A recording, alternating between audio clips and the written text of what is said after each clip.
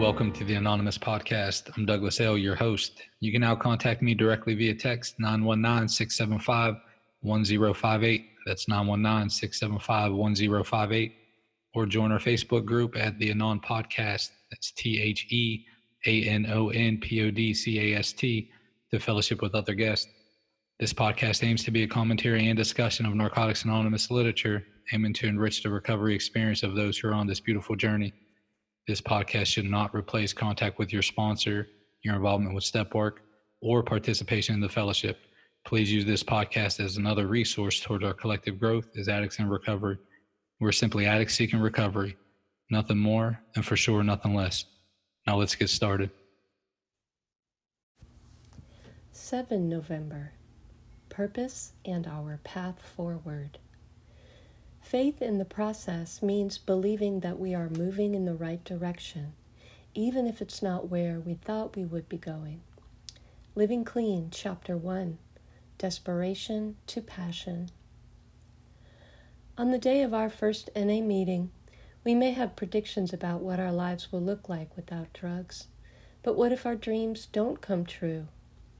Desperation has forced us to strive for something new. But what will it be? We now have choices about how we live that we didn't have before.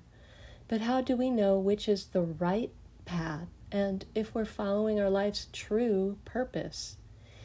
If we don't have a whole lot of faith in the future, how can we get more?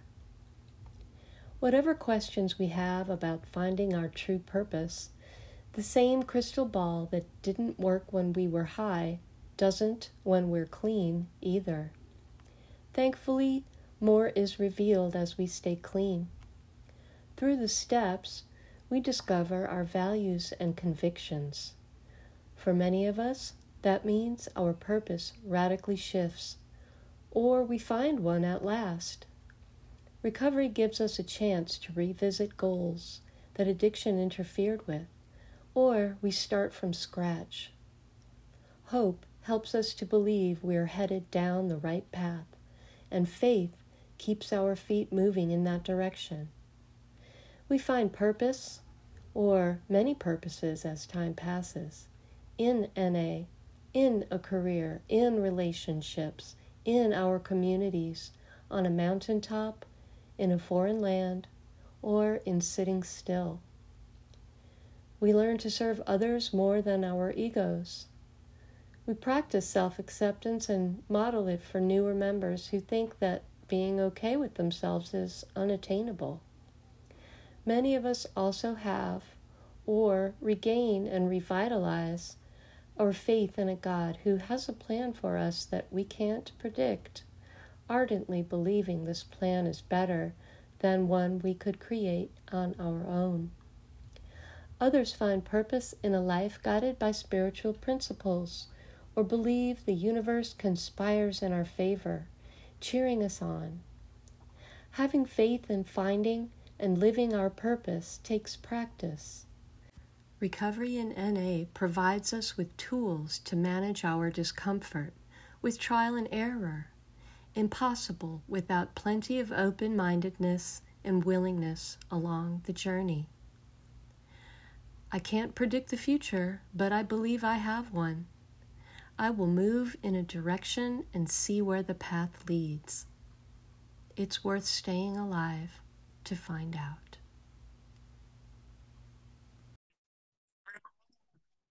Welcome back, everyone. This is November 7th. And we're here with Keri C. What's happening, Keri? What's up, Doug? How are you? I'm good. I'm good. Keri, tell us your clean date, where you attend meetings, and give your home group a shout out. My clean date is November 7th, 2020. I am in the Outer Banks area, and I'm in between home groups, but I'll give a big shout out to the OBX recovery. I attend a couple meetings throughout the week here. Thank you, Bob. That's adorable. As we were preparing to record, the folks need to know you. It was really nice to see bribing your son with bananas and grapes to kind of hang out while you do the episode. Awesome. Yes, we have a broken banana. That's the problem right now. Can't have a broken banana, Doug. Keri, look, I cannot tell you how excited and proud I am of you. Two birthday cakes, man. I Two. It know. went by so fast. It went, hey, it's been a quick 2 years and you've been there since the start. Look, man, so excited to hear what you're so Keri, let's jump in. Can you Hmm. share your thoughts on purpose and our path forward? Gosh, yes. I wasn't sure I had a purpose 2 years ago this time. Mm, Gosh, November 3rd, 2 years ago, I was in a crazy place. Um, a dark place, didn't know up from down. And I'd been in and out of the rooms before, and finally, or thankfully, and finally, right. found it again. We were in the middle of middle of the pandemic. Yeah. And Zoom meetings saved my life. Um, I found quite a few of them and jumped on the wolf packing one, which is where I met you. Yep. Um, and this reading was so awesome, talking about just trying to be patient and having faith that you will find your purpose. Because I feel like, in step 4, I learned about all these defects, right? About that I want to control things, and I am a very type A, and I want to know what I'm doing, and I want to do it, and I want to set a goal, and I want to reach it. And recovery has told me, it taught me to not really impose much of my self will, but to kind of sit back, talk to my higher power, and let's let my higher power take the wheel here. Because when I was behind the wheel, things didn't work out that Right. well, right? Right. So letting them take the wheel, and it's been great. I mean, I'm still figuring out my purpose, but I've set some goals. I got my nursing license back. Mm, Um, that was huge. 8 years ago, I got my license taken from me, and I just kind of let it sit there, and I got it back. I've done the work. I'm in a program of recovery that works. I'm also in a program, the nursing program for North Carolina, and I've been released to work, and that's a beautiful wow. thing because I didn't ever think I'd be able to do that again. Mm. So being able to loosen the reins a little bit and let my life kind of unfold itself. It talks about a crystal ball.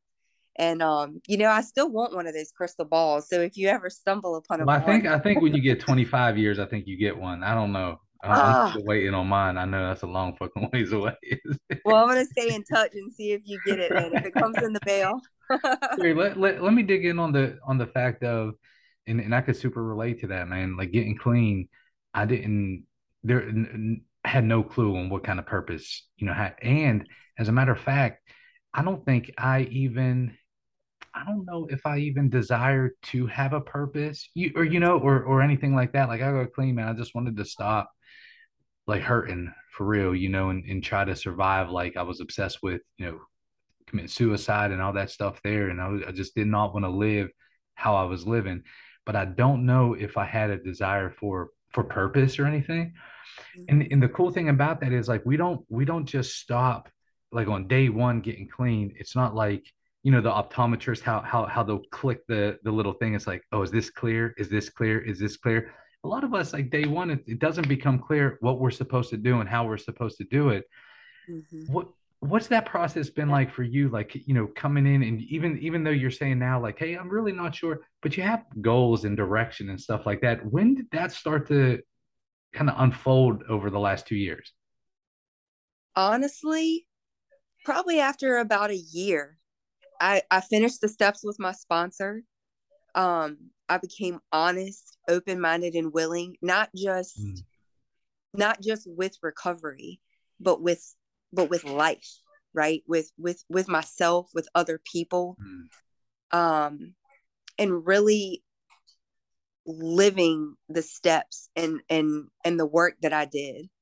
Um, Self acceptance was huge for me. I think I was so angry at first and so shameful of what I had done and the hurt that I caused mm. that it just overshadowed all the good that can come from it. Now, did I do some fucked up shit? Absolutely. Yep. But I can right those wrongs, right?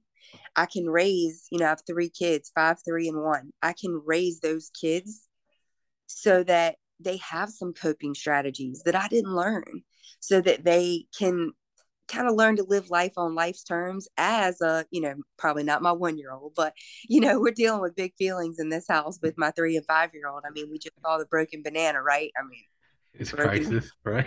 So, but I mean, but I didn't have all that growing up. We didn't do a lot of talking, right? We push things Mhm. down. We people please. We fit in, kind of thing. And now I'm more about, belonging, and I'm more about working through those feelings, talking about it, accepting yourself for who you are instead of trying to make them what I want them to be or what I think they should be. So I think that's part of it. And honestly, I mean, I come back to boundaries. Breaking it down to simple, like, boundaries for me help me to get to learn myself again and to know and love and trust myself again. Because boundaries, one of my defects is control. I like to control situations, environments, people, places. I don't know if too many of our listeners are going to be able to relate to that. I don't I think don't know. so. I think I'm a unicorn when it Yeah, comes to right, that. right. Look, you have the perfect sponsor to guide you through and to help you out with boundaries and that whole piece and Mhm. stuff. So, could you speak to that? Could you speak to the role of so you had attempts at getting clean. So you knew about NA, you knew about the structures of meetings and fellowship and stuff, and then bam, the transition to this virtual space like just blew up, right? You blew up. Mhm. So then you're getting clean. So not only are you hitting meetings, in the virtual space now, you link up with a sponsor and stuff. What Mhm. if I could ask you, what was different, this time? Like, where, with the backdrop of, if people are listening and saying, look, man, relapse is a really big part of my story for over and over and over again, X amount of years. Like, what happened, Keri? Like, what was the change? Me, I was ready. I was at the end. I mean, you would think, being in jail, you would think getting fired from work, being you would think all those things would be enough. But this time I had kids.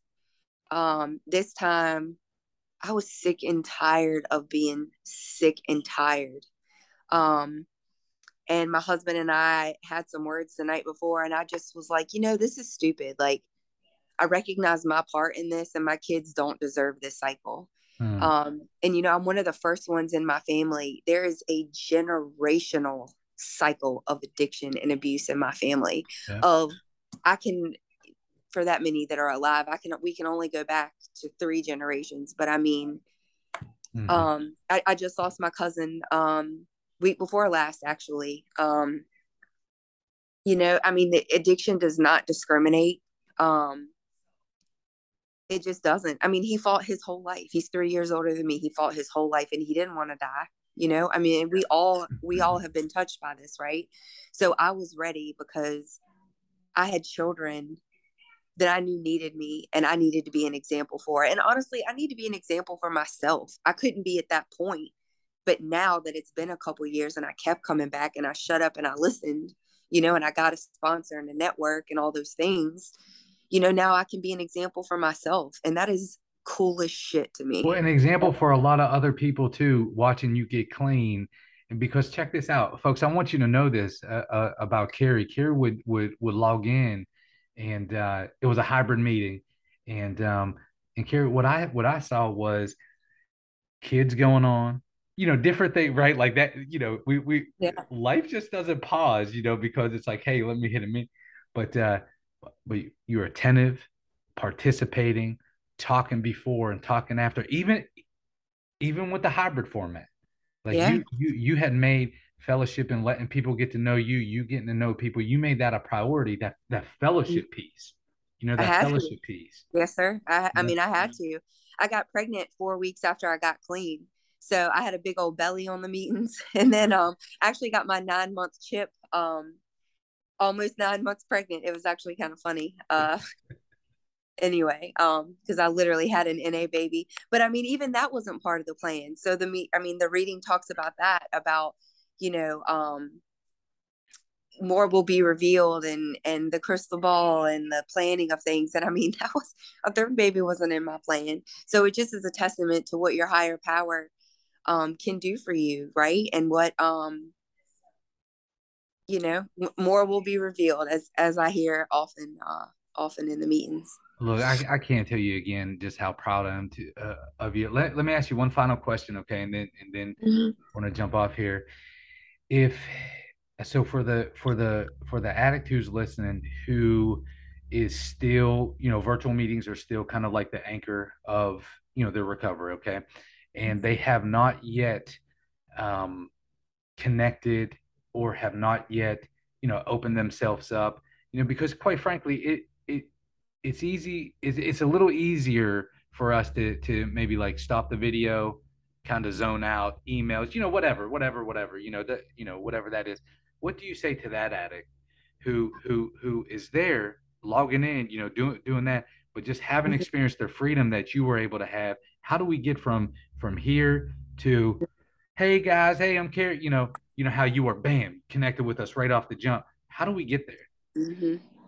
My suggestion would be to start with virtual meetings on the website that are they call them face to face, where you have to have your camera on, and if you have your camera off, they will pause you and then you get back in. That way, you just get used to, hey, this is my hour and a half of focus time. And then when they open the chat, actually get in the chat, force yourself to get in the chat, give your name, ask some other people, and share. Right? It's so daunting, and it can be scary. But one of the things that you say that sticks with me, or has stuck with me for this whole time, is the antidote to our disease thinking is honest sharing. Right? And I think about that all the time because I'm not a big people person. I'm not a big sharer. Look, especially when it comes to all the up shit I do, right? I mean, nobody wants to share that. But when you're raw, when you're vulnerable, that's when you connect with other people, and other people are feeling that way.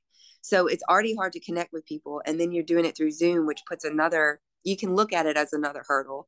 But if you keep your camera on, if you get in the chat and you just keep talking to people, building your network, I have more of my NA network that are all over the country now than I do local. I mean, I have 10 or 15 numbers local because we just moved to the Outer Banks, and it's a smaller recovery community down here. But I do 3 or 4 Zoom meetings a week at all different times.